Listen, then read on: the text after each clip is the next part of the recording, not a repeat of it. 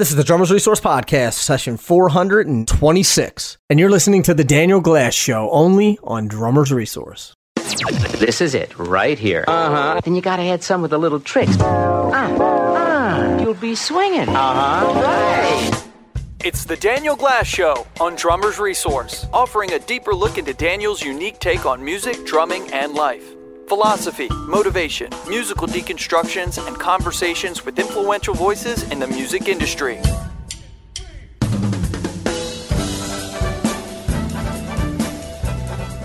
Hey everybody, it is Daniel Glass. I want to welcome you back to another episode of the Daniel Glass Show right here on Drummers Resource. And today, well, before I get in, I just want to do a quick public service announcement, which is that, you know, if you enjoy these podcasts, I don't know exactly how you're listening to them, but please do consider subscribing to Drummers Resource podcast on any of the services, Apple Podcasts, of course, and there's a million others, and you know, support by subscribing, and then you get the Drummers Resource podcasts every week, including this one. So I just wanted to start by giving that little bit of a public service announcement in support of this wonderful Drummers Resource entity and Nick Raffini and all the great work that he does. And it's supported me, so I want to support it. In any case, and if you are enjoying these, then go and leave us a review as well. That means a lot, and it helps other people subscribe, et cetera, et cetera. So today, I'm going to talk about, well, I don't exactly know yet. Usually I record the podcast and then I come up with a title. Sometimes I know the title in advance, but I'm going to call it something like The Truth About Transitions. Maybe that's a little too obscure or doesn't get to the point. But in my, my long career as a drummer, as an educator, there's a lot of consternation that comes up amongst drummers when it comes to transitions. And transitions could be a particular part of the song that you have to get in and out of. It could be how you get in between those various parts of the song. I think transitions can mean a lot of things, but it means generally going from part A to part B. So two of the most common transitions, and this is really what I'm going to focus on today, because I think these basic rules of thumb will cover a lot of other transitions. But the two that I want to really work on and focus on today are count-offs and fills. Now, you may not think of count-offs as a transition, but really they are, because you're transitioning from, no song into a song. And very often, the count-off is fraught with all kinds of problems and can get the song off to a really terrible start. And some of these have to do with the drummer. Sometimes they don't have to do with the drummer, but it's worth conversing. And a lot of drummers out there have a lot of problems with count-offs. So we're going to talk about that. And of course, the other thing we're going to talk about, the other major transition that I want to address are fills. Fills, it's a huge subject. I'm probably just going to scratch the surface today, but I have some thoughts about them that I think will help in terms of how we frame even the way that we think about fills. So whether this is called The Truth About Transitions or dissecting what's going on with fills, I don't know yet what I'm going to call it, but that's what we're going to talk about today. And I sort of group these things into what I call transitions. And it's funny because the word transition for me, I always take it back to my father. When I was a kid, my dad, who is a psychologist, so don't hold that against me, but no, and he's a wonderful, wonderful guy. But he used to always use this phrase, transitions are difficult.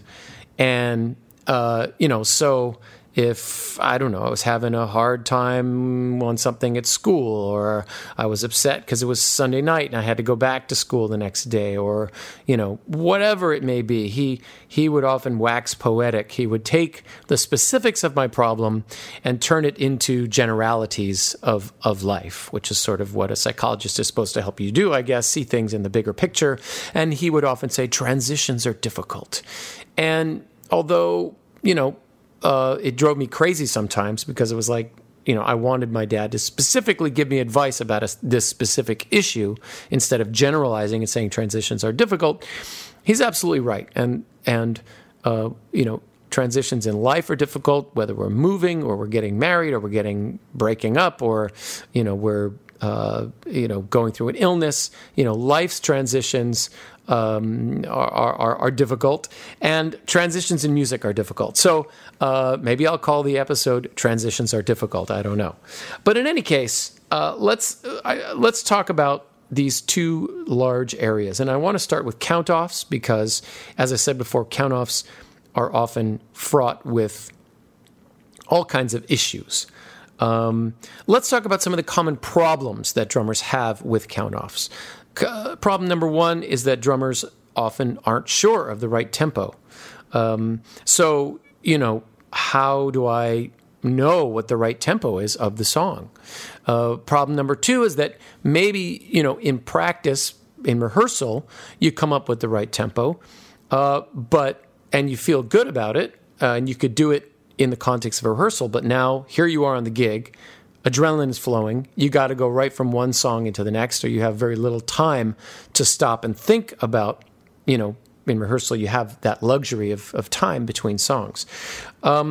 So, how are you going to deal with that? How are you going to figure out what the right tempo is? Another issue related to count-offs is what happens if the drummer, it's scary when the drummer is responsible for the count-off, but it could also be scary if someone else is counting the tune off, because often, they have a worse sense of time than we do, or they're less grounded to the time than we are. And so, you may have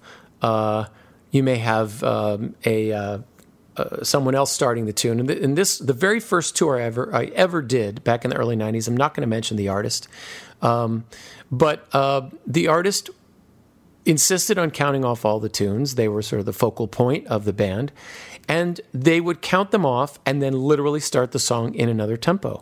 And it was then frustrating because, I, as the drummer, would get that look. We're dragging or we're rushing. And it was like, well, you counted off the song and then you started playing it at a different tempo. So I would talk with the other guys in the band. It was the bass player and the second guitar player, and try to figure out. We all knew this was going on. And in fact, before I even went on this tour, another drummer who had worked with this artist earlier warned me about this and said, you better, bring like a beatbox or a song, whatever they call it, song starter or beatbox. Bring that with you on the tour, which of course I didn't do. And it wasn't that big of a deal, but there were, you sort of had to compensate for that. So what happens, in that situation? And so, So here are some solutions to that. The first is what I just mentioned, that you can use technology. And certainly in the world we live in today now, in the 21st century, we're almost 2 decades into the 21st century, and many bands use a lot of technology. So a lot of bands have backing tracks, and your problem is kind of solved that way because it's easy to deal with, and oftentimes, if other band members are willing, if there is conflict about the tempo, because that's something else that can frequently happen, is where does the tempo feel right? And sometimes, you put it where that's a good pocket, but then other members of the band, they want it to feel faster. And are they really doing service to the tempo? Or is it because of their own internal insecurities that they need it to, say, feel faster? And that's another tough situation for us to be in when it comes to tempo, because, we've got our ideas about what feels right. Other members of the band have their ideas. And it should be that everybody is trying to service the song and say, let's choose a tempo that's the right tempo for this song, where this song is going to feel good. And even a earlier discussion, what do we want this song to feel like? What's the feel, of the song? Not just the metronomic tempo, but the feel. Do we want it to lean forward? Do we want it to feel laid back? all these kinds of things. And sometimes there's conflicts that it's hard to resolve. So technology can really help with that. If you all sit down and say, yes, this is the tempo I want, you use the technology when you're playing live. Certainly, of course, you could use that technology in a studio, tweak the click. But, so that's one solution. And also then that alleviates you, the drummer, from having to count the tune off. You just hit the button, the click goes, everybody's, there. So that's sort of the simplest solution. But what happens if, you're subbing on a band, or the band set changes every night, and maybe they call the tunes based on requests, or they call the tunes based on what they're feeling, or they always want a different set list, So you may not always have that luxury, especially if it's a band that you don't play with all the time. So another solution, which is an interesting one, is and this is one that the great drummer Mark Schulman. I hosted a camp. We called it the Triple Threat Drum Camp, and it was Mark Schulman, Bruce Becker, and myself. We did this a few years ago in California, and I learned a lot from co-hosting this camp with these other two guys who are both amazing drummers and amazing educators. And Mark Schulman told this story about how he actually memorized physically memorized every single click between very slow and very fast. So you could say, 128, and he would tap out 128. And he was confident that he knew those tempos that well. And that had stemmed from an experience where he had auditioned for a big name artist when he was young, and didn't get the gig because he couldn't lock into count-offs, couldn't lock into tempos. So that's one solution. Now, it's a little extreme. I personally find that there are little mnemonic devices I can use to help me to remember tempos or memorize tempos. For example, if you think of John Philip Sousa, Stars and Stripes Forever, da, da, da, da, da, da, da, that's about 120, okay? So 120 is a very useful tempo to have memorized or to know because, if you think about 120, that's a march tempo, and it's a tempo that people can easily walk to. It's a good pace. So if somebody can easily walk to something, they can easily dance to something. So a lot of dance tempos are around 120. And if you are playing, whether it's actual dance music or, something like that, you could use the Stars and Stripes Forever technique. I think Staying Alive is somewhere around there as well. But you can create a whole bunch of different songs that are at a variety of different tempos that those songs very well, and you can use those as sort of guideposts for approximate tempos. A favorite sort of solution of mine, which is more old school, but is if you have a song, to sing the chorus, because the chorus generally, and this, or sing a part of the song that is the most recognizable part of the song. Sometimes, if we're thinking only about the intro of the song, we may not be able to lock into it. But if we think about the chorus of the song, take a deep breath for 10 seconds or 2 seconds, and sing the chorus to yourself, that can really help you to lock into what's happening. And so start with the chorus, and then from there go to the intro of the tune. Now, I'd mentioned something about, this is another issue with count-offs, is that you may be right based on the actual BPMs, the count, but you may not grasp the feel of the tune.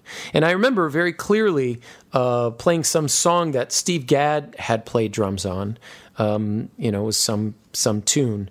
And I thought I knew the tune, I thought I knew the tempo, I thought I knew the feel. And when I went back, and sometimes you don't go and reference the tune.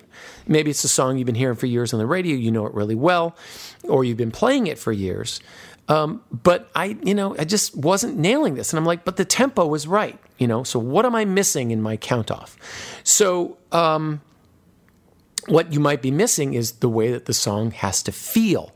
And for a lot of those kind of 70s recordings, say you're playing classic rock music, a lot of those 1970s songs have this very heavy kind of a thing going on with them. That was a very popular way to play a song in the 70s, was to have this very laid back, deep, thuddy kind of a pocket. Steve Gadd, of course, being one of the premier session guys, or Jim Keltner you think about, who were on a zillion records at that time. And, 70s music, they had these dead drums. They were all still basing everything on what Ringo and the Beatles really had pioneered in the latter half of their career when they were locked in the studio and recording. And that became the template, the model, upon the blueprint upon which so much of 70s rock was based. And so, I wasn't taking that into account when I was trying to play these various songs, or this song that had Steve Gadd on it, I remember more clearly. So, what I tend to do, I don't get, here in New York these days, I don't get a lot of rehearsal time. It's not like I, have 3 or 4 rehearsals with a band before I play with them. Very often, if it's a jazz type of a gig, I don't have any rehearsal. You just go in and do it. I also play a lot of shows. So, for example, there's a club here called 54 Below, and they have 54 Below plays the music of. And I did an Elton John show, and I did a variety of these different shows where you'll take, say, the music of one artist, and then you have many singers who come in and they'll do some song from that artist's repertoire. So, okay, these are all Elton John songs, but, they all have their particular feel to them. And sometimes these artists, they have a very specific way that they want to do the arrangement. So I know these tunes, but I'm also, going to make notes you get one rehearsal on a situation like this. You come in the afternoon, you get 1 2-hour rehearsal, and each artist runs through their song. Maybe they don't even get to go through it a whole time. They run through it once. And the rehearsal, you don't have to worry about nailing it. The idea is to listen, try things, make adjustments while you're playing, and take notes. And generally, I'm on these shows, I've got charts, which again doesn't really necessitate the tempo of the song or the feel. It may have a metronome marking, but the idea is I make notes at the beginning of the chart. So maybe we run through it once and the singer says, yeah, that's a little fast. So, or the musical director says, yeah, let's make sure this leans back. I write those notes so that when we get to that song, the first thing I do, look in the upper left corner next to the tempo marking, or next to the style marking, medium rock or Latin or whatever. And I really try to not only what is the tempo, but also what is the feel. And if it's me counting off, I'm going to try to feel that feel. And one thing you could do is sort of air drum the tempo. And this is a great solution. Jim Keltner used to do this. This is, I heard a story about Keltner, that he would get up and before he even touched the drums, he would spend a minute air drumming the part that he was going to play. Say he was in the studio. Of course, time is money in the studio, so you don't have all day to fool around with these things. And this is one of the things that made Keltner, and continues to make him one of the great studio drummers. So this is a great trick. Physically manifest what you're going to be playing. That way your body's already getting used to it before you even start playing it. So I'll do that. I'll sort of air drum my way into the tune, try to get my body to start moving the way that I want it to move in order to capture the essence or the feel of the song before I count it in. So,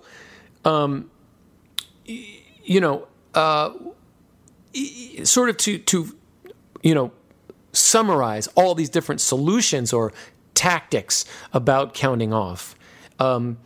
Whichever of these you use, whether it's technology or you memorize the tempos or you use a mnemonic device like the John Philip Sousa thing, or you write notes to yourself, or any of them, you must. Here's the overall writing message about count-offs. You must be in the song before you count it off. You must be in the song before you count it off. And that's a very, very important point to make here. So whichever of these things is happening, you got to be inside that song. You have to be playing the song before you even start counting it. And if you are inside that song, then what you count will be truth. It will be truth. Okay? So, some key points about count-offs. I do want to make 2 more points about count-offs because that are not so much how to count off, but related to count-offs.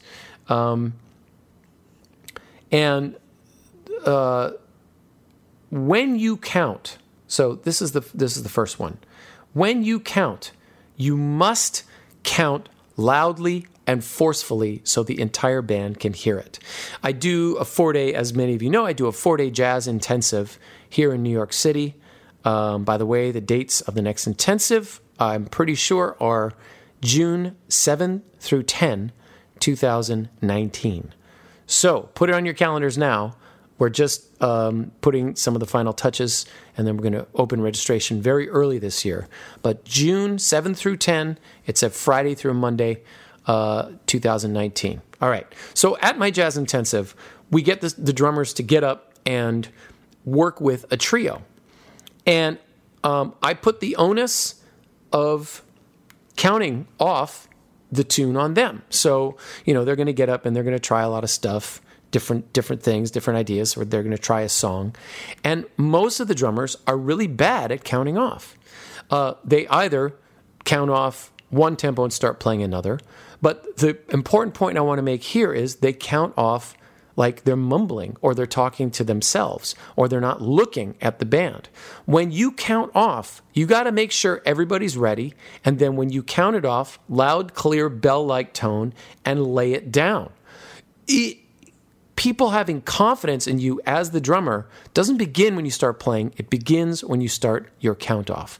So if you go through all this stuff that I was talking about and you are ready to go, and, sometimes you got to say, look, everybody ready? Let's do this. You got to get people's attention. When we would, when I was out on tour with Brian Setzer, I would count off the opening tune because Brian was not on stage yet. He would count off all the rest of the tunes. But the opening tune, we always started behind a curtain. And I had to time my count off to when, that curtain was coming up, which was timed with the end of the house music and the lights coming down. And, they would announce in my headphones or my in-ear monitors, okay, house lights going down and we have curtain, and the rest of the band better be looking at me. And I'd be like, hey, I would scream. It's 18 guys. So I'd be like, here we go. You got to get people's attention when you count off, however it is. You cannot expect that they're paying attention to you. So loud, clear, bell-like tone, prepare yourself for the count off, be ready to go, and then jump in. Now, one last point about count offs. If the count off is bad, or the band comes in at a absolutely wrong tempo and it's going to be a total train wreck, don't be afraid, and this is for when you're on stage performing, don't be afraid to stop and start over again. I'm sure every person listening has been to a concert with a famous artist, major artist, where that has happened. And the good artists are okay with that. They're willing to, for the sake of the song, if it's really going to be a disaster, to stop and say, oh, okay, all right, hold on a minute. Let's try this again, right? Now, of course, if the whole, if it's a pop show, if it's Lady Gaga or, something where everything's on a click, you can't do that. All the lights are timed and all the cues and the videos and whatever else. But it's better to... and again, I'm not suggesting you do this on every song. You should be prepared, but it's okay. The audience will forgive you. I think they'll forgive you if you stop and start again and get it right. Then if you jump into it in the wrong tempo, and now you're going to have problems the whole way through. So that's another piece of advice that I am a supporter of. Okay, so Unbelievable. 24 minutes have already gone and we've just been talking about count-offs. So obviously there was a lot to say in that particular category. So let's move on now to the other second half of this podcast, which I'm going to talk about fills. Again, fills, it's a huge issue to converse, so I'm probably not going to get to everything about it. But it's another area where drummers have a lot of problems, and even very experienced drummers. Obviously, when you're first starting, you see a beginner drummer, and they'll go into a fill, and they come out of it, and they're at a totally different tempo than when they went into it. Or they go into the fill, and they completely change tempo in the fill, and then they don't know how to get back to the song. And this is not only a problem for beginning drummers, this is a problem for very experienced drummers, because it's more subtle, of course, but it is most definitely a problem, and it can definitely affect what happens when you bring that to a band. I think the most common example is when, and I'm thinking rock here, but I'm going to talk about rock, and I'm going to talk about jazz or music, that straight eighth music versus sort of swung eighth music, or rock versus more improvisational music. But the biggest issue that affected me, it affects a lot of people until you sit down and address it and work on it, is, say you're playing a fill, crash, and then you come back to that end of one for the beginning of the next phrase, and you get there a little late because of the way you crashed. And so too many times drummers underestimate how important that transition of getting into a fill and getting out of a fill is. I think in general, drummers from the very beginning tend to think of fills as something separate from the groove. And that's a big problem, because we then practice fills separately. We practice them by themselves, and we don't practice them in the context of the music. And then when we go to put them in the music, we wonder why things aren't working. So, one phrase that is so important that I repeat over and over to my students, and I must give credit to Peter Erskine, who's the person I learned this from, the great Peter Erskine, who had a book called Everything is Timekeeping. I'm pretty sure it's called Everything is Timekeeping. It might be called Timekeeping is Everything, but I think it's called Everything is Timekeeping. And this is a great concept that must truly be addressed by all of us if we're going to successfully negotiate transitions and really do it well and be able to, we might be playing that fill and playing it fine, and we don't even realize we're getting back to the end of one. And that affects us. Maybe the musicians you're playing with, they don't know what the problem is. All they know is, that guy's, his time isn't all that great. We're going to go with this other guy. And you may lose gigs. You may lose work. You may lose employability. You may lose the opportunity of a lifetime because you never really thought about that. You just kind of plowed on through, which is what we do so often as drummers. We don't analyze things, break them down, really listen to ourselves analytically, right?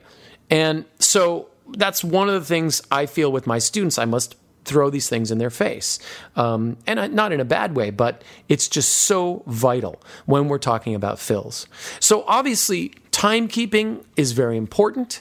And then when we learn fills, we must learn them in the context of timekeeping. So what I'm going to talk about now is the way that I teach fills.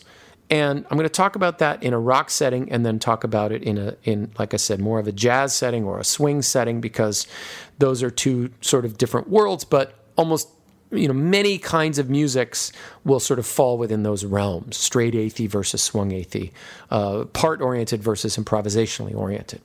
So let's start with rock, since most drummers out there are rock drummers. And here's how I sort of get people to start thinking about fills. Let's just say we're going to design and build fills out of the timekeeping, starting with Very, very, very, very simple fills.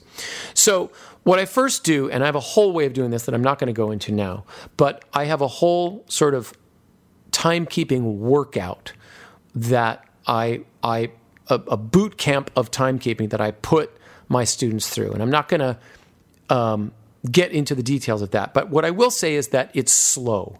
And for those of you who know me or have followed my Facebook page, I talk a lot about if you want to be able to play fast, you got to play slow. And I'm going to go back and see if there's a podcast. I'm pretty sure I have addressed this in a previous podcast. But the idea is that you must, when you play slow, you're able to really negotiate things, figure things out when there's a large amount of space there. And if you can get comfortable with that, then when you compress and subtract the amount of space in between what you're playing, meaning your tempo is increasing, that you're going to have clarity, real clarity to what you're doing.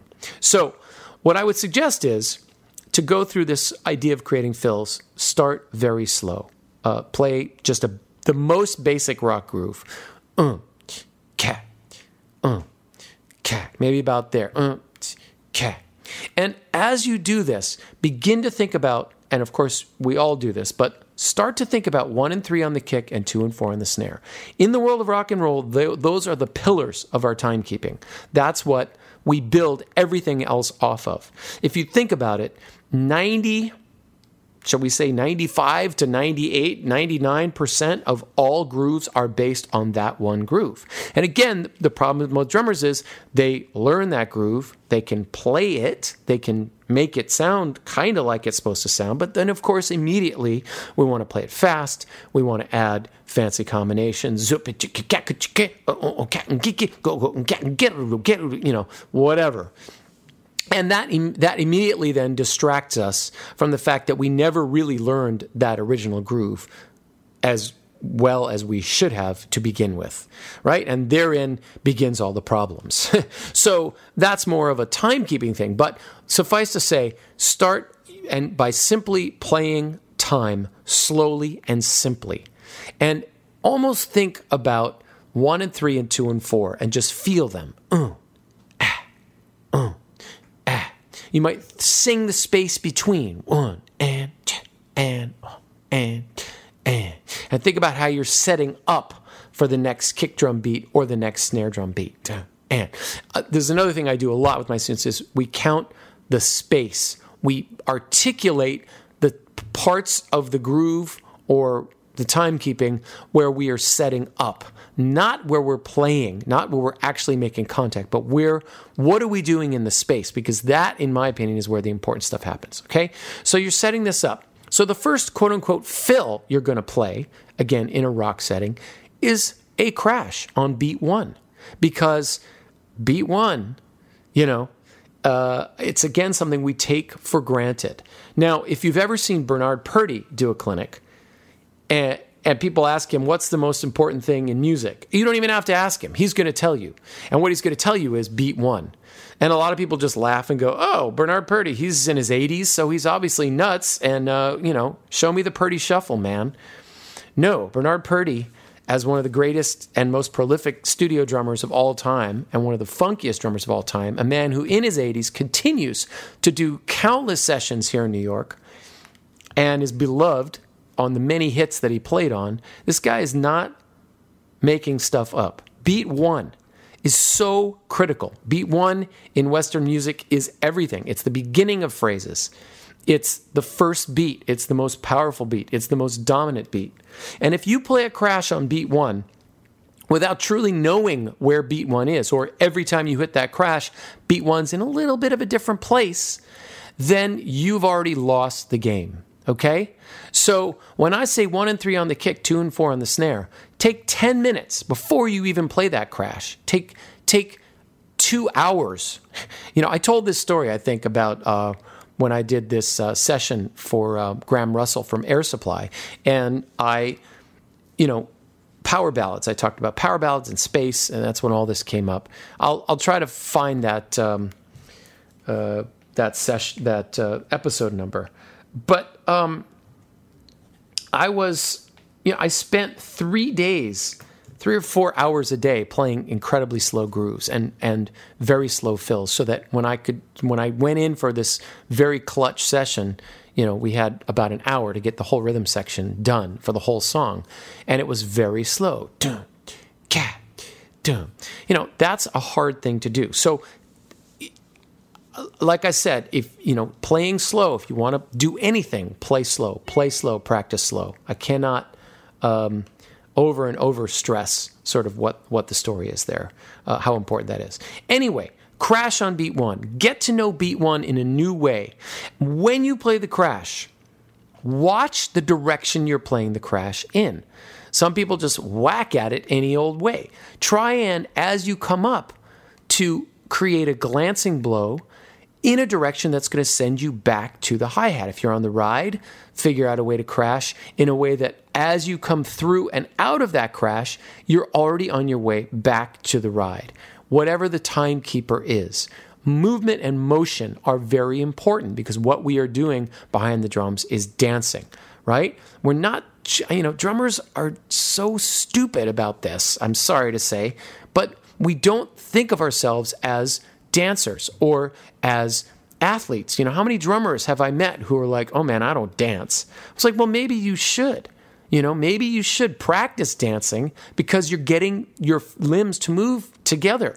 So athletics is another example. Martial arts is another example of ways that we can begin to get whole systems of our body working together. But when it comes to crashing, it's a choreography, how you set up, how you move, how you lift, so that when you come down on that cymbal, it's part of a process. It's not like a time stops when you crash. Too often, we don't think either up to the crash or after the crash. So we see a fill written on a piece of paper and the fill ends on the of 4. So we, in our mind, go, okay, it's going to end. But in reality, that of 4 is only to get you to the next one. What are we saying is the most important beat? So any fill that you play, you must not interrupt the flow of 1 and 3 on the kick and 2 and 4 on the snare. So crash, crash. Always feeling that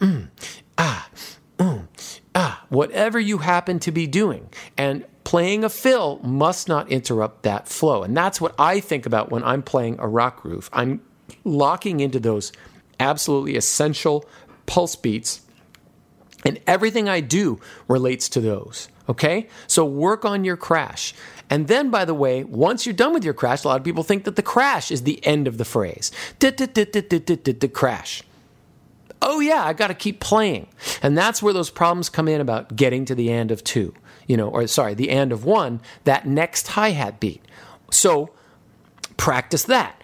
Crash and 2 and 3 and 4 and crash and 2 and crash and 4 and crash and crash and crash and. You see what I'm saying? Make that an exercise. Sing that. Spend 2 days just working on that alone. If you can fix that problem in your playing, you're going to be 1,000 times more employable. Just crash and. I swear to God, it's such a big problem for drummers. You come back and you're off the click a little, and now you're off everything. Everyone in the world can feel that. And that's why when people walk in to see band A, they're like, they're cool. They're all right. And then they see band B, who may have the same set list, the same songs, the same tempos, but they've thought about these things, and people go, I love this band. Why? Because it's hitting them on a deeper level. And if you're just a little bit late, if your crash on beat 1 is a little off, or the way you get back on the and is a little off, every time you're throwing people off the groove. You're not really playing a deep groove. You're not really moving people. You're not really grabbing people. You're off. Okay? So, that is a fill, a crash on beat 1, and it is the most important fill in the rock setting, okay? Now, once you spend a lot of time on that, I'm serious, a day on that, you're going to start to feel things differently. You're going to start to feel more connected to what you're doing. And then you could begin to build off of that. So the first way you might build is to try your crash on beat 1 in some different spots around the kit. put up a couple different crash cymbals or 3 crash cymbals in different spots, and practice moving to those places and then moving back to your timekeeping, whether your timekeeping is on the ride or the hi-hat. Okay?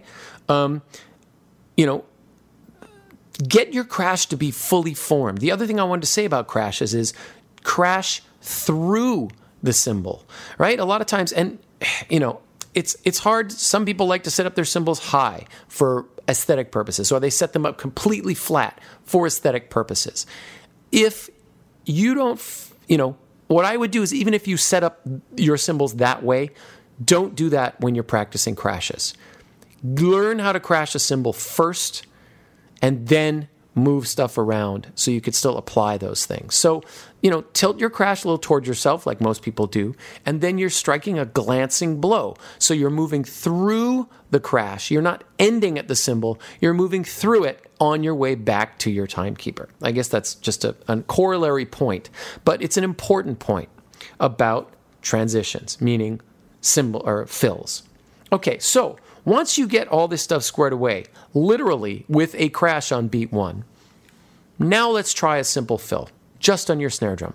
And let's just try 2 16th notes on the and-a of 4. So boom, bap, the good crash. Bap, right? Try a simple fill that comes up all the time in what you do. And again, spend some time with this. Analyze this. Think about it this way, people. There's only 16 16th notes per bar. There's only 8 8th notes per bar. If you can take those last 2 16ths and develop a perfect, beautiful fill, crash, right? Now you've mastered 2 of the 16 16th notes. And in reality, you've actually mastered the and-does of 1, 2, 3, and 4. So by focusing, you might think, well, that's just one fill. There's so many fills out there.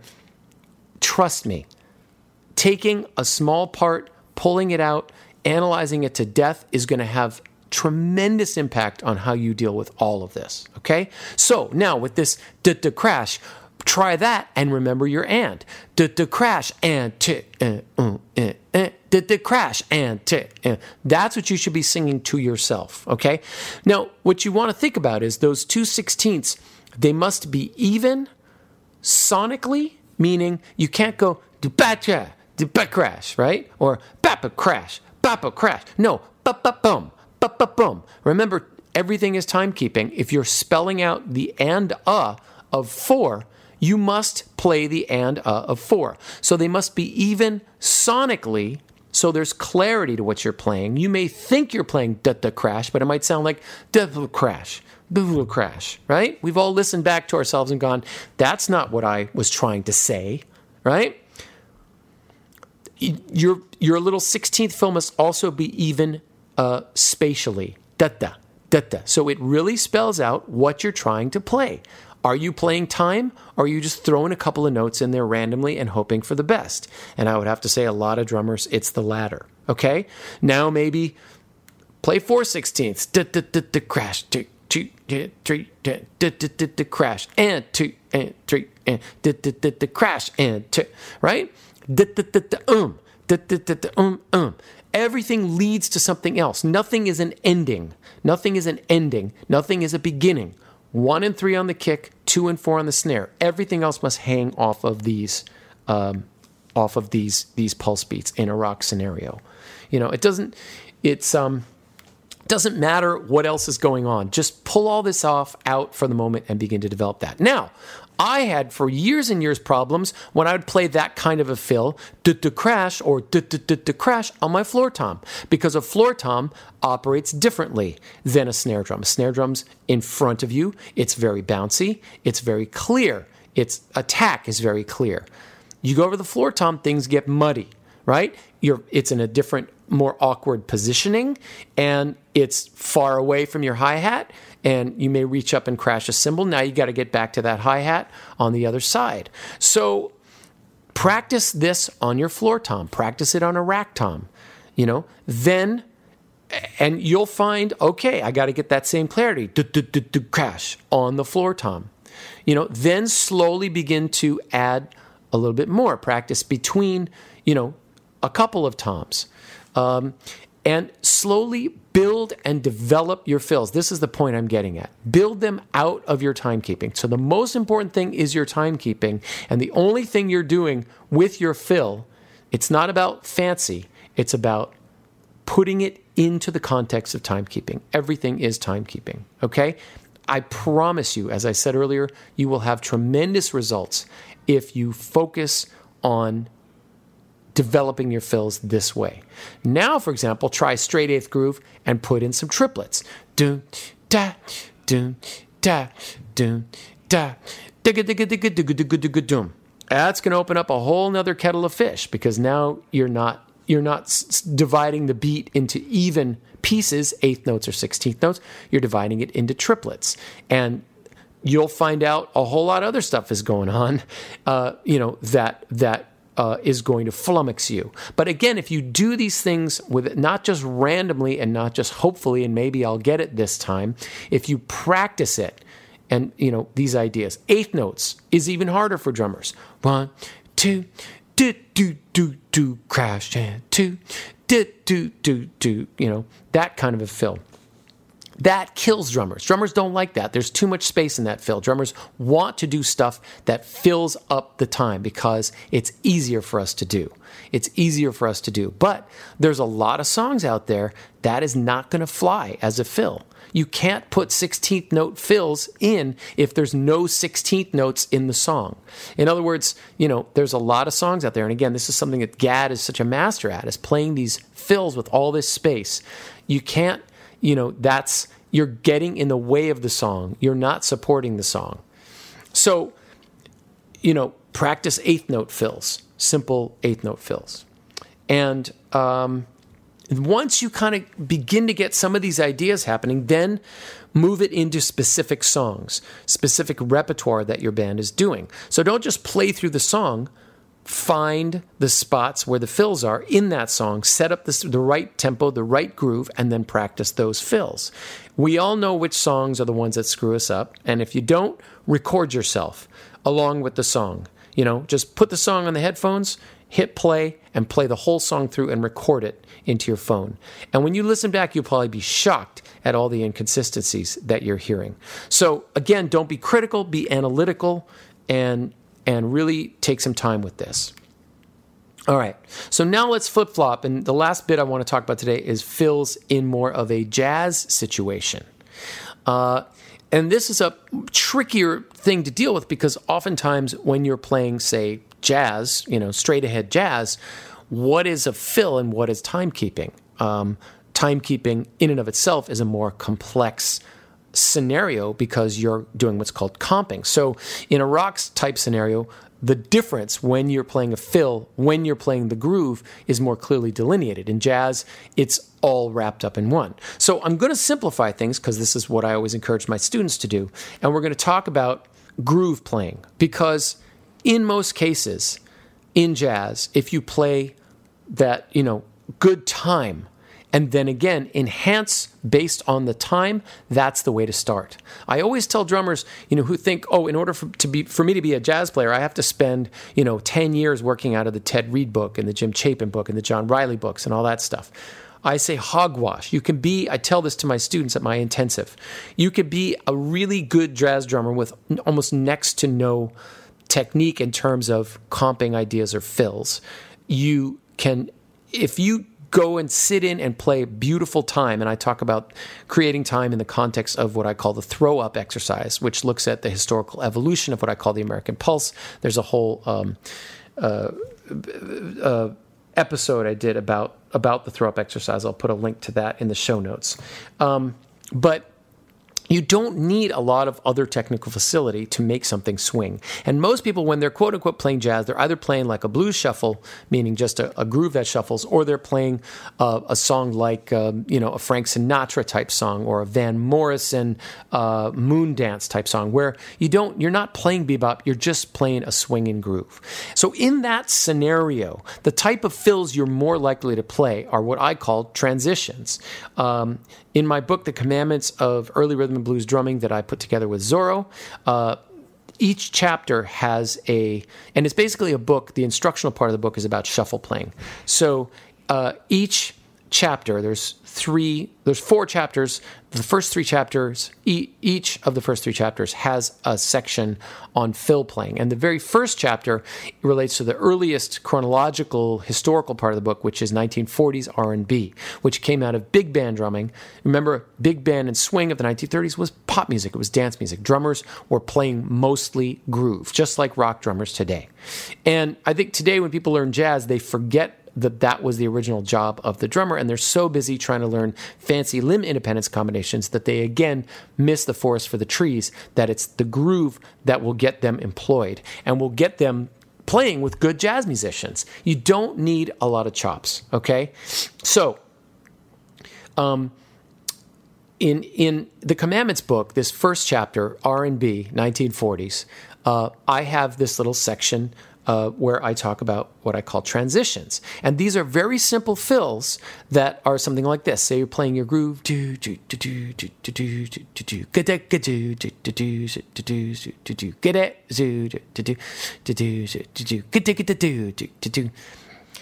kind of transitionary fills come up all the time in swinging situations, whether you're playing a blues shuffle or you're playing Van Morrison, Moon Dance, like I said, or you're playing more straight ahead type of jazz, or you're playing like Frank Sinatra type of tune.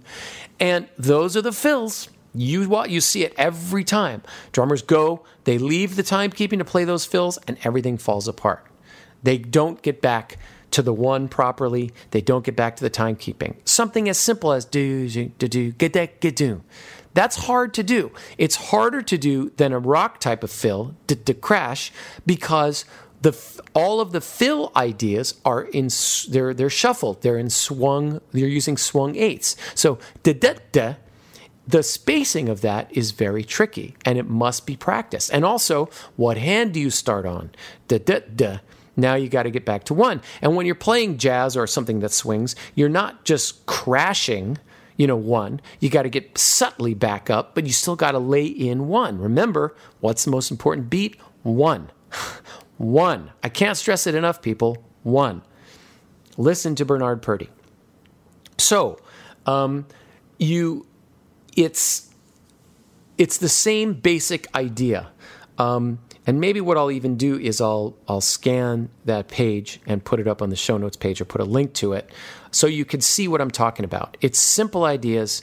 It literally starts, again, with beat 4. So, ding, jigga dee, jigga 1, jigga 3, pap, 1, jigga 3, jigga 1, jigga dee, pap, Now, again, you want to think about the 1. So we look, it's beat 4, ding, jing, da, ding, pap, and we nail 4, and then we forget what comes after. So sing it. Ding, jigga ding, pap, jigga ding, jigga ding, jigga ding, pap, chick. Next one, jigga ding, padap, jigga ding, jigga ding. And I actually, again, have my students articulate 1. You're not going to crash on beat 1 like you would in rock, but you must define beat 1 clearly. And too often people play those little fills and then they get back into 1 and the whole thing's squishy. Where's 1? You're sort of outlining 1, but now you've lost the rest of the band. So you must know where 1 is, and then every fill that you develop, that's hard to do. There's many ways to do the sticking for that. One of my favorites that took me years to learn. And what you got to do there is, because it's a 3-note fill, you have to start it on your non-dominant hand. So, for most drummers, that'd be your left hand. Left, right, left, right. That's very difficult to do. We're so used to starting our fills with our dominant hand. So, and then the next one after that, now you start that on your dominant hand. But what if you started on your non-dominant hand? What are you going to do then? So you got to practice playing these ideas, starting them on different hands, and figuring out what to do. So when you're in the heat of the moment, whichever option you choose, and you have options, with which to play these things, you're not going to get stuck. Because there's nothing worse than going into a little fill like that, a little transition, and realizing you're going to come out on the wrong hand. And most of us, that flummoxes us, and we drop the time. Even if it's only a few milliseconds, we drop the time. So, those are Another example is like we combine our snare and our kick. So 1, 2, 3, 4, 1, 2, 3, go back, right? Kick, snare, go back, a back, 1, 2, 3. Well, we need to actually feel our way through that whole thing. A bat, a bat, a bat, even if we're not playing, and 4 and 1, we've got to somehow still sing and feel and account for the and of 4. Otherwise, we're going to get there early. So a lot of drummers do this: ding, shake a ding, shake a ding, shake a ding, da ding, shake a ding, and they just get there early because they're not accounting for that empty space. You could take that little figure and make an exercise out of it where you do that on every beat or every other beat. Do it with a click. Do it with music. Do it over and over again. I remember when I would practice some of these fills, I was really getting all this together during my years with Royal Crown Revue, the first years I was in the band, and trying to, humble myself and realize that I was not all that and that I had a lot to learn. And, that's when I really began to humble myself to the groove, because, rhythm and blues shuffle pockets are powerful if they're played right, and most people don't play them right. Just like most people don't play rock grooves right. But it's easier to get by with a groove where all the notes are evenly spaced than when on a groove where they're not. They're staggered as they are in a swung eighth situation. So I would literally, this may not, we'd be on long tours. We do 60 shows in or 50 shows in 60 days. And I would just spend like a whole song. I'd be like, every night that fill on that song, or I'm just not liking how I get in and out at this tempo. I would literally that would be the only fill I would play on that song. And after every 4-bar phrase, I would go, ga-digga-da-dum, or digga-da-dum, or get-it, as long as it maybe wasn't the most musical thing, but I was trying to, do some on the job learning.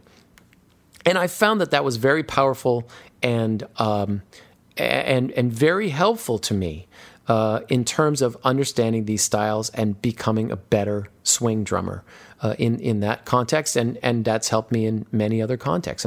Now, because of the way I swing, that's what I get hired to do a lot in the world of music. And I get hired to play jazz. And I'm in that world here in New York, so there's a lot of opportunities. But I think these lessons are applicable if you really consider your transitions. And if you consider this phrase, everything is timekeeping, that you must build your fills out of your groove playing and really get straight on what are the elements of that groove playing and how can you fit those fills into those elements of groove playing so that everything is glued together and everything comes from the same place, not two different worlds, fill world and timekeeping world.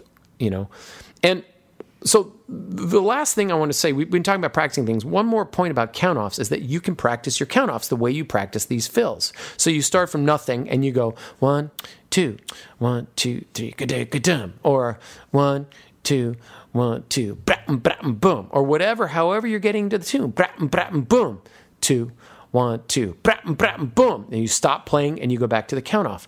Practice count-offs the way that you would practice all these other aspects of timekeeping and transitions that I'm talking about. All right, so I'm going to leave it there. I thank you all for listening to my rant. I'm practically foaming at the mouth. I get so excited about these things. Please do let me know if you have any feedback. I always love hearing feedback from people. If you like something, if you don't like something, if you want me to talk about something, it really makes me feel great when I know people are out there listening, because sometimes I feel, like I said, I throw these things out there and it seems like no one's listening. So I know you're out there. Be in touch. Let's keep the conversation going, and I'll see you next time around on the Daniel Glass Show, right here only on Drummer's Resource. Have a great one, people.